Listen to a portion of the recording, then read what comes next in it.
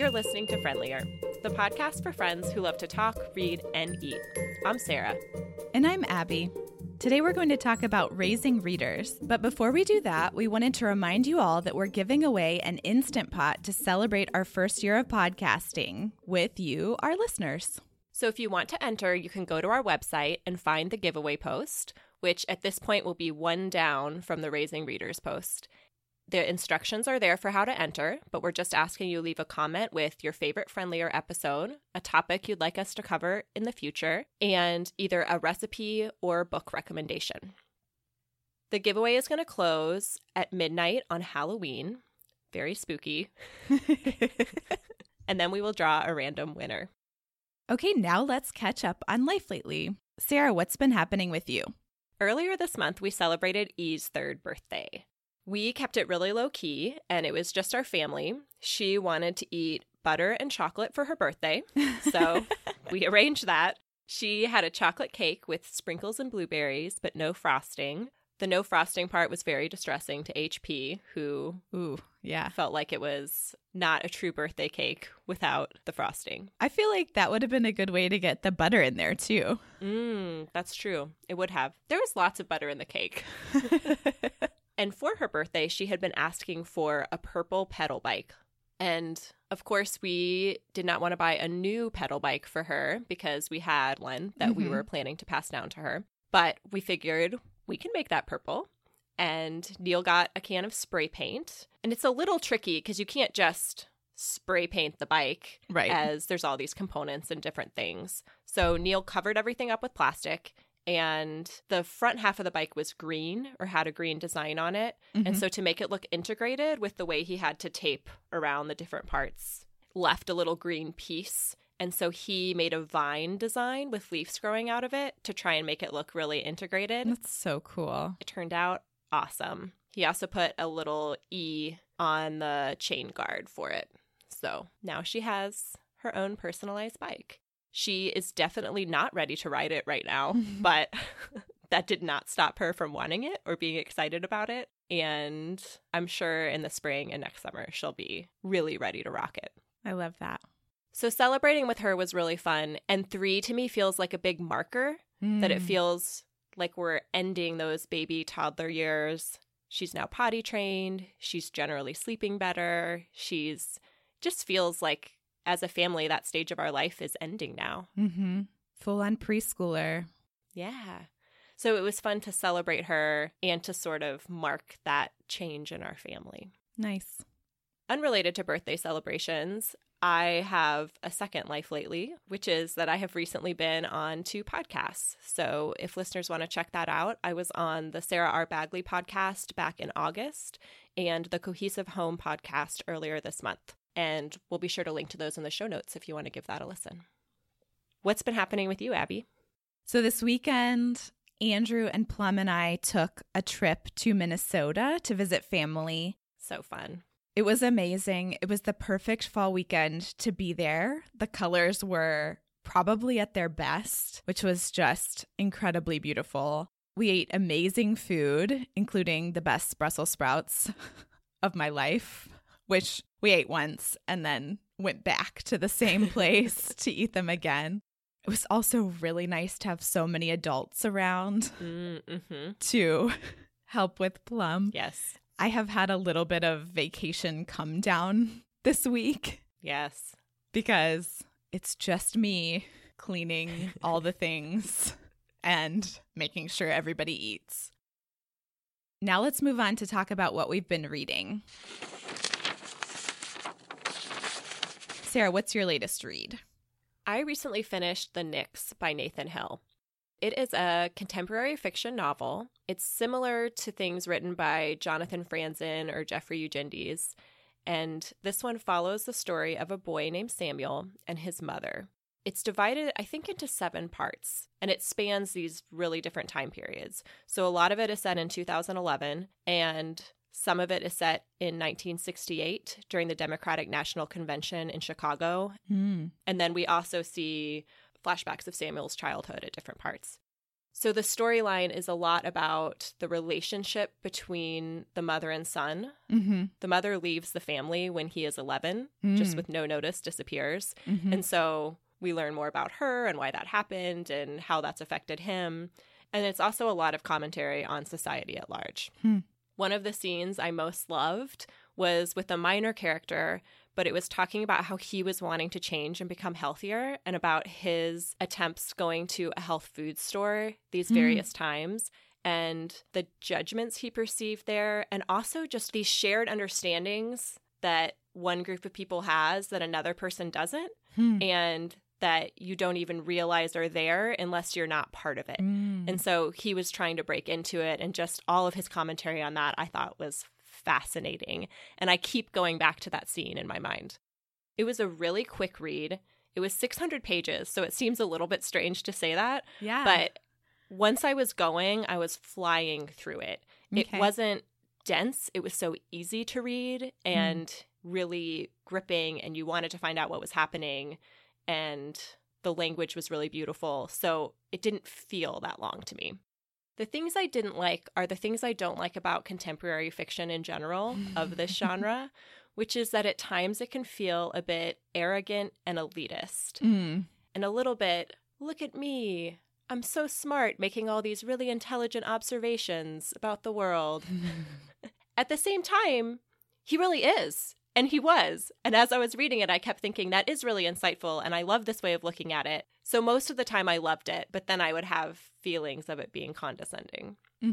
Overall, I absolutely would recommend it. Neil read it and really enjoyed it, and I have 2 other friends who have read it and loved it. So if in general you like that type of novel, this is an excellent one. It's really funny, really easy to read, and I do feel like there were a lot of good insights.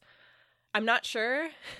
Abby and I had a little side conversation about this in our outline because I had put that I don't recommend it for you.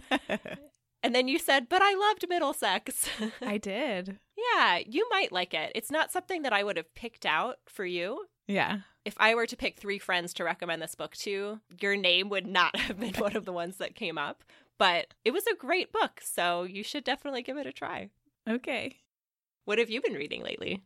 I read The Bassoon King, My Life in Art, Faith, and Idiocy, which is by Rainn Wilson, who played Dwight on The Office. I didn't know he had one of these books. Yeah, it's a little bit older. I think it was published in 2015. Okay. It's a pretty standard memoir, starts when he's young, describes his growing up, and chronicles his life through the present day-ish. And I listened to the audiobook, which I would definitely recommend because it's read by him.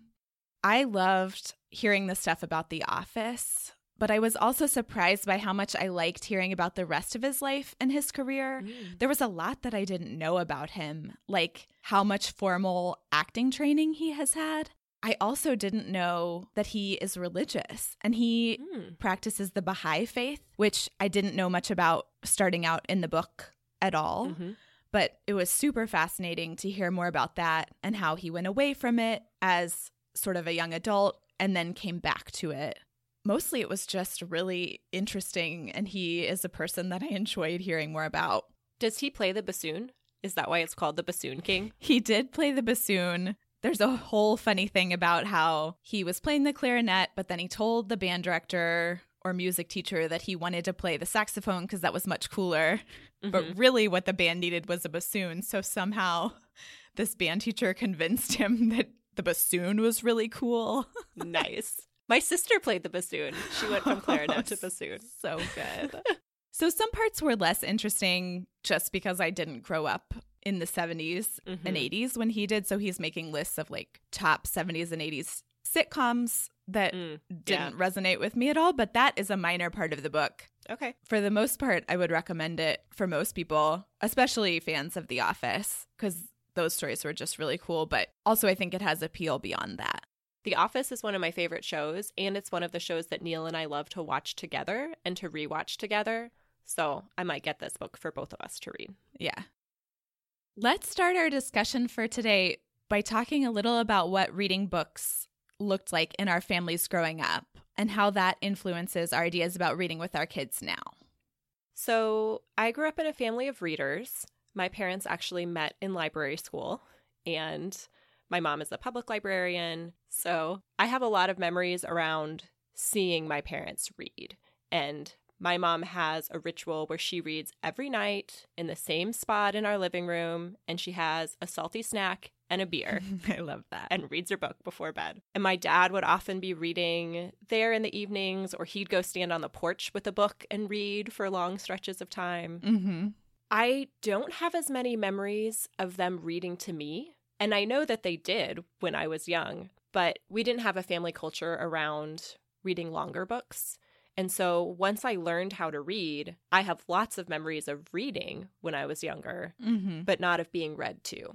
So sorry, parents, that I have no memories of all of the hours you probably spent reading to me when I was growing up. We owned a decent number of books in our living room. We have a really large built-in bookshelf, and we also had more large bookshelves downstairs. But I don't remember that collection growing. And it might have, because I think it was a lot more of my dad's books. But we weren't a family that bought a lot of books growing up. Definitely didn't buy books for me, aside from birthday and Christmas type presents. We used the library. Right. And if we wanted books, we went to the library. That makes sense. So there were books in the house, but they weren't books, like I don't really remember perusing them or finding things that I would want to read there. I also remember having my own library card and loving checking out large stacks of books. I especially remember that in the summer, which we talked about in our summer episode, of that being a big thing I did in those hot months. I just remember waking up and I would read through a book in a series before really even getting out of bed. Those short ones where there's series that are 100 books long and you can just read it, and then I'd go get breakfast and then go on with my day. So it's interesting to think about how it was and then how we're doing it for our kids and how that's both the same and different. Yeah. Which I think we'll get into more in a minute. Totally. So our parents read to us a lot. We had a lot of books in the house, and we also used the library a lot. I have very similar memories of summer and being so proud to have my own library card. I still remember what it looked like. And there's such a sense of ownership about having your own library card and agency that I really loved. We were definitely book buyers too. It sounds like more than you guys were. Because I don't have memories of that at all. Yeah. So like I said, our parents read to us a lot. Do you remember reading chapter books as a family then? Like you have memories in later elementary school reading together? Yes, we did. I think part of that is having a younger sibling. So my sister is 4 years younger than I am. So we read picture books before bed for a long time, probably longer than you did because you're the youngest kid in your family. That's true. I have a lot of memories of pre-bedtime picture book reading with me, my sister, and one or the other of our parents. It's interesting to think about how sibling order shaped our reading experiences. Right. I hadn't considered that. Yeah. But we did read chapter books as a family too. Definitely the Little House books, but I think probably other ones that I'm just not remembering. And it's interesting for me to think about it now, why it is that we didn't read chapter books. And there's so many great chapter books that I'm sure my parents would have been happy to read with me. Right. But I think a lot of what I was interested in were books my parents wouldn't have been interested in, which is something we're going to talk about. I wanted to read The Babysitter Club and Sweet Valley, whatever. And that's not something that my parents wanted to read to me or that I wanted to read with my parents. Right. Because even then, I knew that that wasn't maybe the most highbrow thing that I could be reading. A little bit of like preteen drivel that you wanted to keep all to yourself. Exactly. So thinking about how things were in your family growing up, how has that influenced how things are with your kids now or how you want them to be? I think it's a lot more how I want them to be, because at this point, I feel like HP is just now at the age where he's starting to have real memories of the way that things are. So what I remember from growing up is really from the age he is on, as opposed to up to this point and what we've done so far. We have not gotten the kids' library cards. In Austin, I did because they limit your holds. Yeah. Them having library cards allowed me to have more holds available. Right. But that's not an issue here, and it's so much simpler to keep it streamlined so I can see everything our whole family checks out. Without having to log in to multiple places. Yes, that was annoying in Austin. And Austin charged fines, so that it just was not a good situation. But I do all the checking out, even for Neil, on one card, because we share so many books. And I want getting a library card to be a thing more like what you're describing, where they feel a sense of ownership. Yeah. That these are the books that I checked out and I am responsible for them. And so I want to wait till HP is just a little bit older, probably when he's really reading on his own, that he can then be choosing more of his own books and keeping track of them. Yeah. Where at this point, we're still doing all of the reading to him. I think we will also not be a book buying family, which is something we've talked about on previous episodes, that I just really love the library. Especially with kids' books, you go through them so fast. Yeah. Be a really big expense to try and create your own library. And to put them somewhere. Yes. I mean, just because you can have a few adult books that are longer and last longer, but when we're reading upwards of 20 books a day, right, we don't need to have all those permanently in our house. And they get old quickly. For everybody involved. Yes. And I'm not sure where we'll land with reading chapter books aloud as they get older. HP has only recently started listening to chapter books. I would say this last summer has been a turning point where his attention span is longer and he's interested in following the story for longer. And we found a lot that he's really engaged in. And I'd like to continue that. But I also am not as big of a fan of audiobooks. It's so much slower. And I wonder if that was part of it for me growing up, too. It's slow to listen to a book. That's absolutely true. I could read 4 chapters in the time it took one of my parents to read me one. So it'd be interesting to chat with my parents about what their perspective is of why that was the way it was. For now, I'm really enjoying reading the chapter books to him. And I think it's great now, and probably for a few years, where we can read chapter books that are going to be much ahead of the level that he can comprehend with reading. And I think that's really valuable and fun as a family. Yeah. Especially once E gets a little older and can be interested in that too. At this point, I feel kind of open to just seeing how that is. I liked reading by myself growing up. I don't look back and think that was a negative thing. I have memories of all of us being in the living room, all with our own book, all reading. And to me, that's really special too, that it didn't have to be someone reading to me. Yeah, it sounds like an introvert's dream, Sarah. That's true. I wonder if that is part of it too. I bet. I wouldn't be surprised if personality goes into it in a similar way as birth order does. Right. I had never considered that that would be part of it. Because I wonder when HP can read well on his own, if that's just going to be his preference to be able to go read by himself. Yeah. What about with you and Plum? So I want to read as a family with Plum for sure.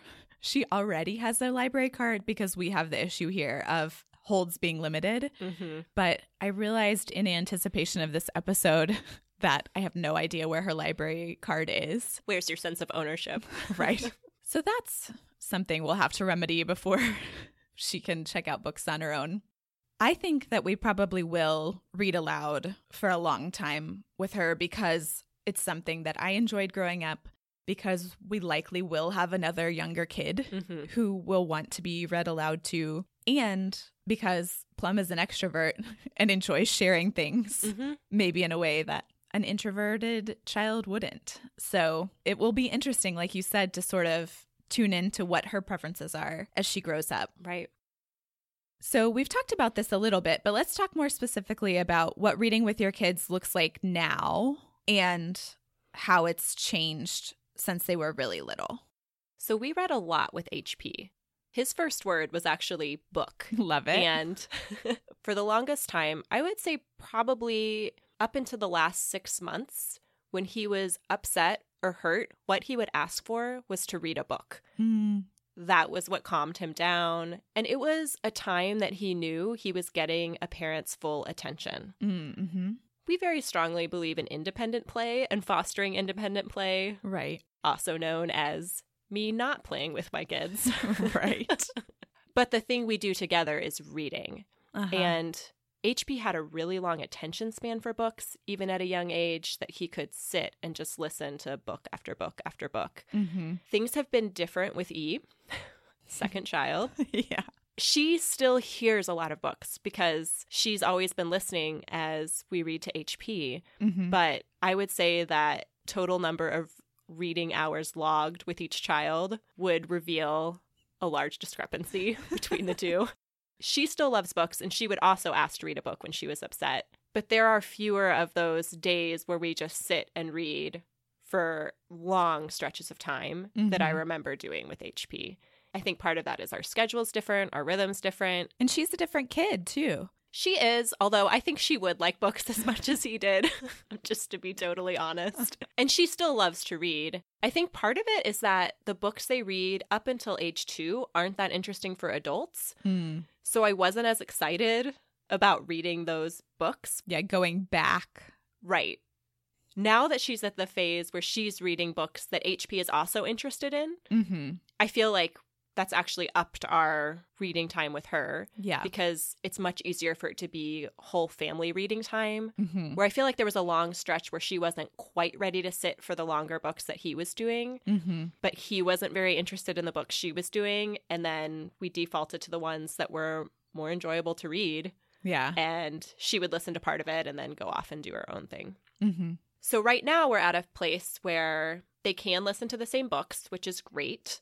Mm-hmm. If we're doing chapter books, E will sit and listen with us for a while, but it's definitely above her level, and she will get bored if there are no pictures for her to look at and wander off somewhere. Mm-hmm. But I feel like we're in a really great sweet spot where they both love to listen to books, and they generally can share the same books. Yeah. The chapter books we do with HP, we're actually reading those mostly after E goes to sleep because she goes to bed an hour before. Mm-hmm. So we're mostly doing the chapter books in that hour. And then before that, we're reading books that they both like. Nice. The other thing we did is when HP was little, we had a really strict only one book at bedtime rule. Part of that is that we were reading so much during the rest of the day that I didn't feel like we needed to make that a priority in the evening. Mm-hmm. And what was a priority was my kid going to sleep and for me to be done with parenting for the day. Yep.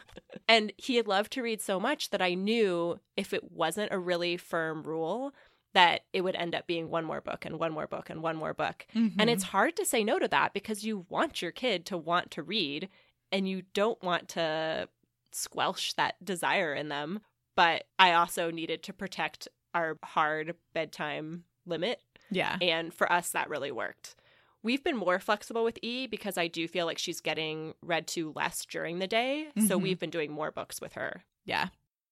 With Plum, she's always been pretty attentive to books. Even as a little baby, she would watch the board books all the way through. And because we try and foster the independent play, if she wants interaction, she asks for books because she knows that that's how it works. That's what my kids did too. So we read a lot of books throughout the day. I have made a limit that I don't read the same book twice in one day. Oh, interesting. Because early on, she just wanted to hear Moo Ba La La La or Barnyard Dance over and over. And that was the sort of mind-numbing, semi-torturous thing that made me feel resentful of parenting. And so in order to make a boundary so that I wouldn't feel resentful, I said, we've already read that one today. If you pick a different book, I'll read it. Does Andrew have the same one? Or if he comes, can you get some repeats in? He doesn't. He will repeat books and her sitters will repeat books. That's just a mama rule. So we have read a lot throughout her day, her whole life, basically. We also read a pretty big stack of books right before nap. I found out recently that concentrated time right before nap helps her sleep longer, or at least it seems correlated. So having 20 to 30 minutes solid book reading right before nap really helps her rest well, or at least it seems to. It makes sense, though. It's easier to go into a room by yourself if you feel like you just had a lot of interaction, as opposed to feeling like, wait a minute, I feel like I haven't gotten what I needed. Exactly. And Andrew does the bedtime routine, and I think he's started to do more books at bedtime. For a while, we were doing just 2 books at bedtime because she would melt down at the end of the day. But as her sleep has sort of shifted, she's losing it less at bedtime. Mm-hmm. And so it's fine to do more. And she does push it. And she holds up her little pointer finger, which is adorable and sometimes hard to resist. But for the most part, if she is not melting down, we roll with it. It has been great as she's gotten older and can sit through longer books. And we can read books that are more interesting for adults. Mm-hmm. I think that has changed our reading life for the better because I was happy to read board books, but I like it much more to read something that's a little bit more interesting. Yes. Do you feel like there's any seasonality to the reading in your family? I think so. I think that it definitely goes with where she is developmentally. Like when she was figuring out walking and other gross motor things, I think we read a little bit less. Mm-hmm. And now it feels like we're moving into a slightly clingier time where she is wanting to read more. Yeah. What about you? I feel like we read so much more in the winter than we do in the summer. In the summer, it's so nice to be outside. And I feel like a lot of the free time is just they're out playing in the backyard or we're at the park. Mm-hmm. Where in the winter, there are fewer options. Mm-hmm. And I find that we go through so many more books then. Yeah. Which is fine. It may not be balanced on a daily, weekly, or even monthly schedule, but that it is balanced overall. Mm-hmm. And I kind of like the idea of associating reading with being cozy and the darkness of winter and looking inward. Absolutely. I like that for me as an adult. So I also like the idea of potentially fostering that in our kids to associate winter with this really positive time we're spending together. It's interesting because when you said seasonally, I was thinking obviously not the seasons of nature. Mm-hmm. And I think that's because Plum has just now been under her own steam. Right. Last winter, she wasn't even really crawling. And so it was really different in terms of what she could choose for herself. Mm-hmm. And so I'll pay attention to that as we go into fall and winter this year and see what it feels like if it gets a little cozier. And then, as spring comes again, whether we both have this desire to be more outward and in the world and playing outside. And I've noticed it developmentally in my kids too, that there are times unrelated to the actual seasons where they have a greater or lesser interest in books. Yeah. So how do you find books to read with your kids, Sarah? We rely very heavily on the library. Yeah. When we walk into the library here, there's a really big shelf where they have picture books stood up so you can see the covers. Mm-hmm. And it's a fairly long shelf with 3 levels and tons of books out. And then some actually put the regular way at the top of each shelf too, so that there's even more choices. Mm-hmm. And they're usually by themes on each one. So they'll have some related to a holiday that's coming up or a season or bedtime books. So they're somewhat grouped by theme. And it's also where the new ones are. We get a lot of books just walking down that row, and the kids will say, oh, I want this one, and I'll look at ones that I think they'll like. And honestly, before we even really make it all the way in, we have a giant stack of books. Mm-hmm. And they aren't vetted for us in that way, aside from the fact that the librarians are choosing which ones go out there. So I feel like there is some quality control in that. And there are a decent number of duds when we do that. Yeah. But we also find a lot of great books that way. And once we find ones we like, we can zero in on that author and find more that they have written. Mm-hmm. We have also had a lot of success asking the librarians, especially if there's a specific topic. Yeah. My kindergartner is interested in building. What books do you have about how to build structures? Mm-hmm. And then they'll look up things that are age appropriate that he'd be interested in. Yeah. Or we're looking for books that talk about race. What do you have that's good for a 3-year-old? What do you have that's good for a 5-year-old? Right. I have found that they are so happy to help, especially when you offer them some direction. Yeah, really specific. Right. So random book grabs at the library, talking to librarians. And we've also consulted some lists of best books for kindergartners or award-winning children's books. And then we can place them on hold and just pick them all up. Right. Now it hasn't been as stressful to actually be in the stacks looking for books.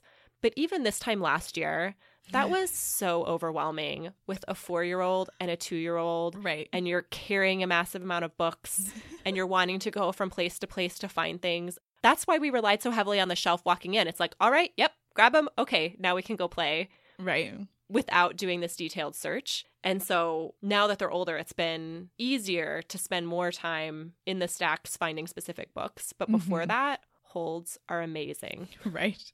One thing that our family found challenging for finding picture books was Neil got really frustrated with how many books for kids are about motorized vehicles, trucks and cars and construction equipment. And he kept saying, where are the books about bikes? Where are the books about families biking? So Neil, being Neil, made one. Took matters into his own hands. He did. So he created a book called Biking with Mom and has a nice little rhyming scheme, did all of the illustrations, and made it into a cloth book. And that's become one of our go-to gifts for people. He's actually created 3 different books, is to create one for a friend who has a new baby. Yeah. We're proud owners of Camping Day, one of the Copper originals. How about you? So in the early days, we relied mostly on books we'd been given as gifts. We liked the Indestructible books with animals in them for really early. And those books are awesome because they're super flat. So they were easy to take with us. They're also good because I feel like most babies go through a time period where they would rather eat the books than look at them. And yes, that way they don't get any cardboard. I had never seen those until E was maybe 1, which she was still in a book destroying type mindset at that point, but not quite as much as she was even a few months before. And I wish I had known about them sooner because they're great. Yeah, they are. So once we wore out on gift books, we started going to the library, and our library has an awesome selection of board books, including lots about cats, which is one of Plum's favorites, and other babies. So she loves the books with the baby faces in them. Yes. And we have a couple like that, but I was not interested in having a million of those. So it was so great to have the library to find more like that. I mostly stuck with the board book selection as it was presented to us until really recently, and basically just picked ones that looked like they had at least a little bit of a narrative and weren't just one word to a page. Right. Which can be pretty dull. I recently started putting picture books on hold and also branching out to books with real pages because she's less in ripping mode now and loves books so much that it seemed like she was ready to kind of go beyond. And I also have found the librarians to be so helpful. As I previously discussed, Plum is obsessed with buses. And so recently I asked a librarian, I need toddler appropriate books about buses. They found some awesome ones for us. I think we're in kind of a tricky time where she's moved beyond a lot of board books in terms of how interesting the story is. But then when you go to picture books, there can be a pretty wide range of how many words are on the page and how complicated the story is and how interesting it is to a toddler. Yes. So we've had more misses lately as we've gone into picture books. But the librarians have been helpful with that too in terms of reading level and finding the right thing. And another resource that I wanted to mention is the website Raising Race Conscious Children. And that's been really good for my parenting in general. And a lot of what they talk about on that site is naming race with kids, even really early. And there have been a lot of good book suggestions there about books that incorporate diversity and allow you to sort of start to have those conversations with your kids. So that's another one that's been really good. Another resource we have used is A Mighty Girl, which has good, really strong female characters, because that's something I noticed really early is so many characters in books for young children are male, even when they're animals, that the default is for them to be boys as opposed to girls. And I really wanted both my kids, but when I was first dealing with this, it was just with HP. I wanted him to be exposed to lots of strong female characters in the books that he was reading. Right. I changed the gender of pronouns a lot in books. So Plum likes vehicles, so we're reading a lot of truck books, and most trucks are men in books, but Right. when I read them, I just change it all to she. And I think Andrew doesn't do that, so she gets both, which is perfect. Yeah. The other thing that I'll say that's sort of a library tip that I don't know if I heard this somewhere else. I don't think that I thought of it myself, but I limit the number of books to a number that's easy to remember. So whether that's 10, 15, 20 that we're getting from the library, so that when it's time to take them back, I don't have to remember what specific ones they are, especially since we're using 2 different library systems. I just remember we have 15 from each place right now. Yes. And then I can say, okay, we're still missing 3. We need to look somewhere else in our house. And that has been really helpful in not having to log onto my account and figure out what they are. I have heard that tip as well, but we do not use that. We get too many books from the library, I think, where it's an overload for us. Uh-huh. But there's so many that are duds at first that, the first time through, oh, this isn't a keeper, and we put it back. But at our library, there's no fines for children's books. Oh, awesome. So there's less pressure to be on top of that. We go so often to the library that every time I go, I'm taking a lot.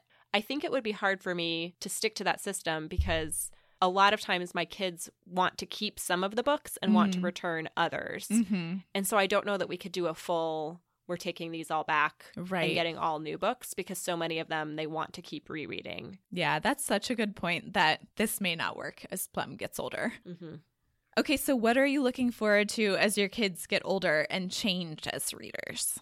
I'm really excited for when they're able to read independently. HP right now is starting to get all of the pieces for reading, but is not reading at the moment. And I just remember how much joy I got from that as a kid, using it as an escape, being able to explore all these ideas. I'm just excited for him to be able to do that. So I'm looking forward to him being able to seek out his own literary worlds and to see what direction he goes with that too. What kind of books is he going to want to read as he gets older? Yeah. I'm really curious and excited to see where that goes. And same with E, but HP is just the one that's much closer to that being a reality. So that's in the more immediate future. Mm-hmm. I'm also excited to be able to read some of the same books when he's older. Yeah. I really like reading YA fiction. Me too. So once they get older, I feel like we could read some of the same books and talk about them. I don't know if my kids will be interested in that or not. I'm not sure if I would have wanted to have an informal book club with my parents around the books I was reading as a middle schooler and teenager, but I have hopes that that might be a reality in our lives. I think family book club sounds really fun. I think so too. And Neil likes reading YA too. We can all read the same book and pass it around the family and chat about it. That sounds great. What about you?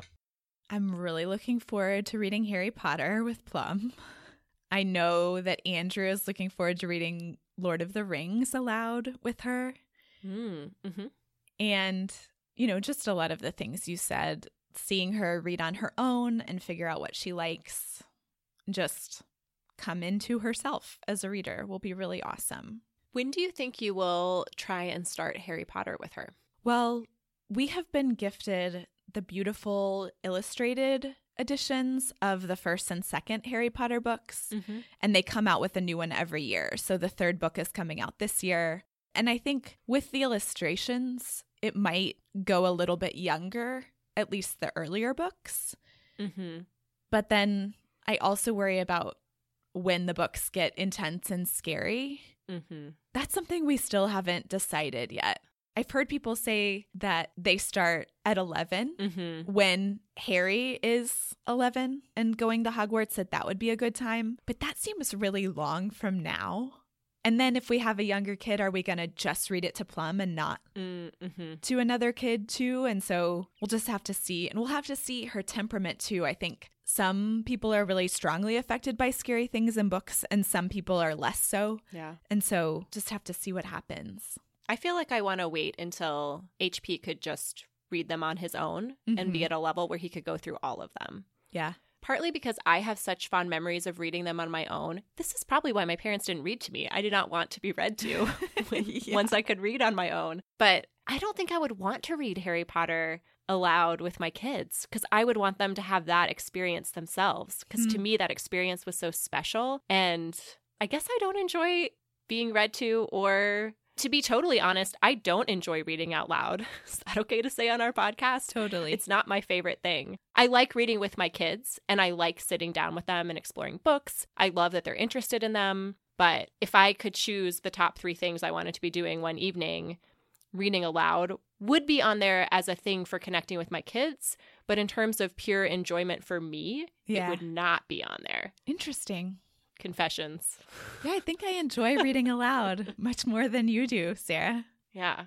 And I think part of it is that it's slow. And I think part of the reason I like reading it myself and I have trouble with audiobooks is the readers are usually not how I imagine them to be and not how I would do it in my head. And I can't go back to the parts that I want to go back to. I feel like I have more control when I'm reading the book and less control if I'm being read to, either via audiobook or if someone were actually reading to me.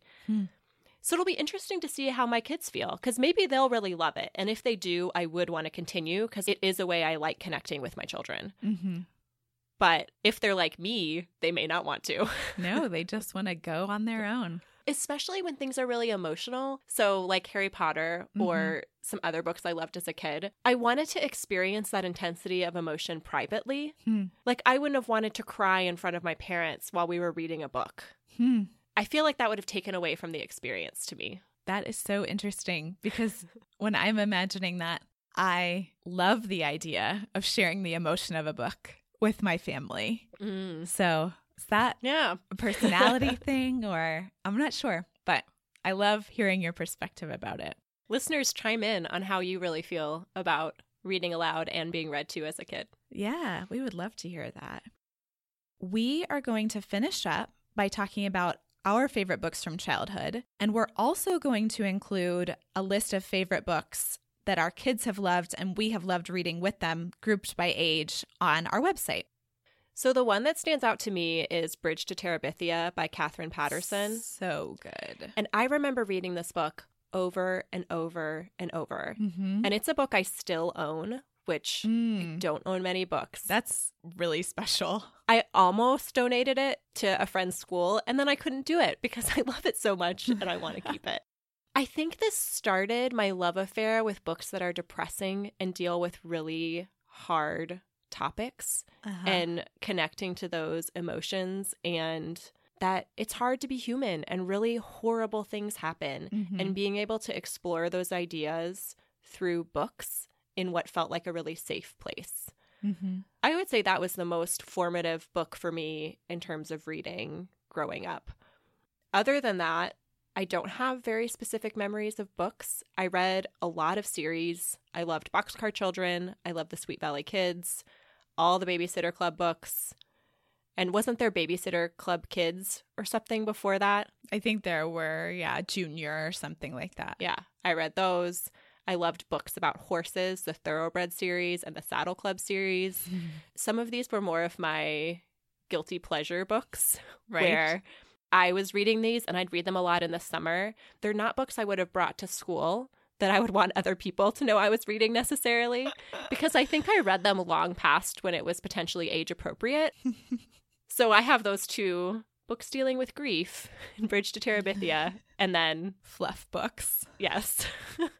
And I still love both of those kind of books. I still love reading fluff that's easy and fun and just for pleasure. And then I also love really depressing hard books. So guess my reading tastes have not changed much. What about you? Two of my favorite picture books from growing up are Roxaboxen by Alice McLaren.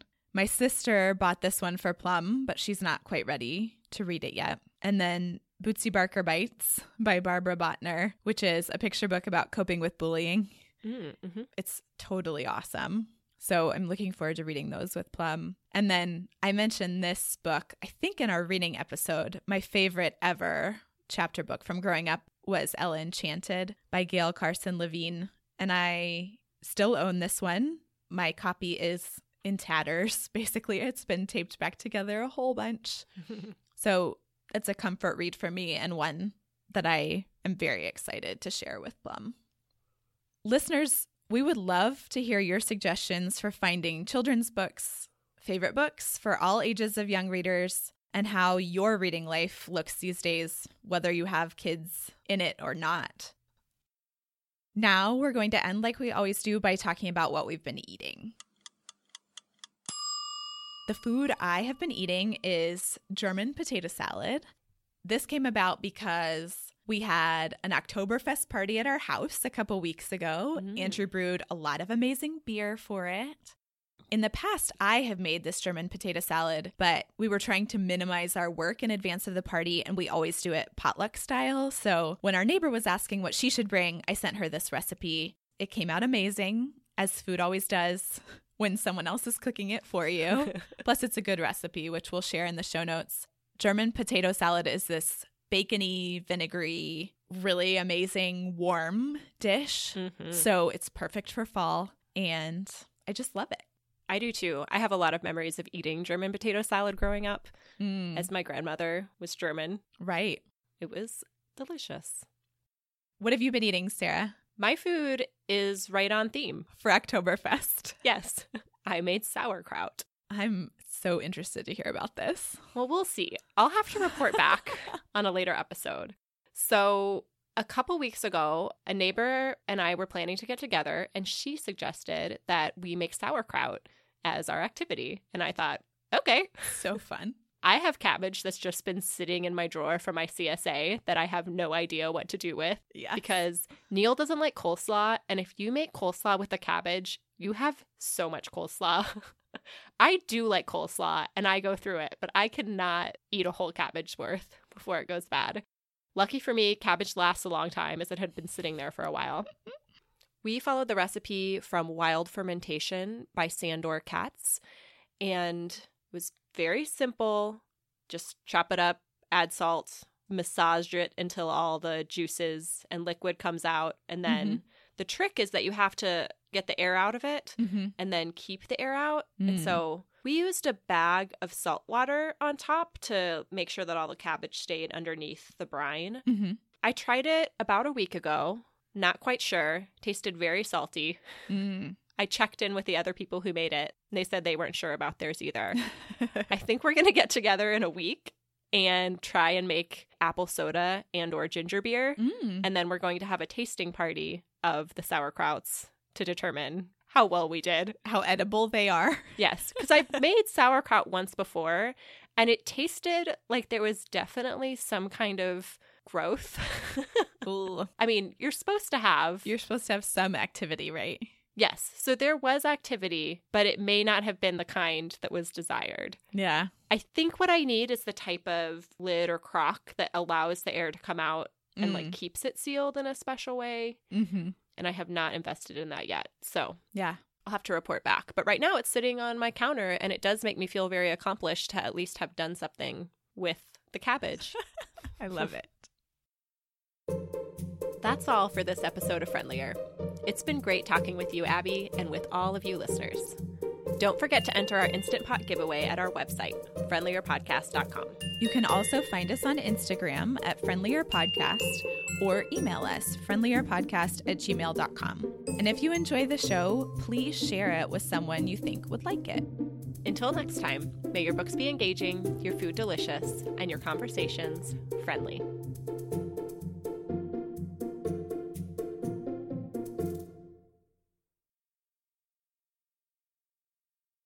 Okay, so we have been talking for a million years. I know.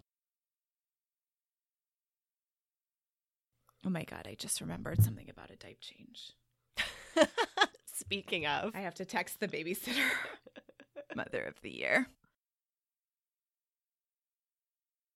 Did I say that in a weird enough way that it's going to make it weird to edit? I don't know. Okay, let me say it again. We'll just have to see.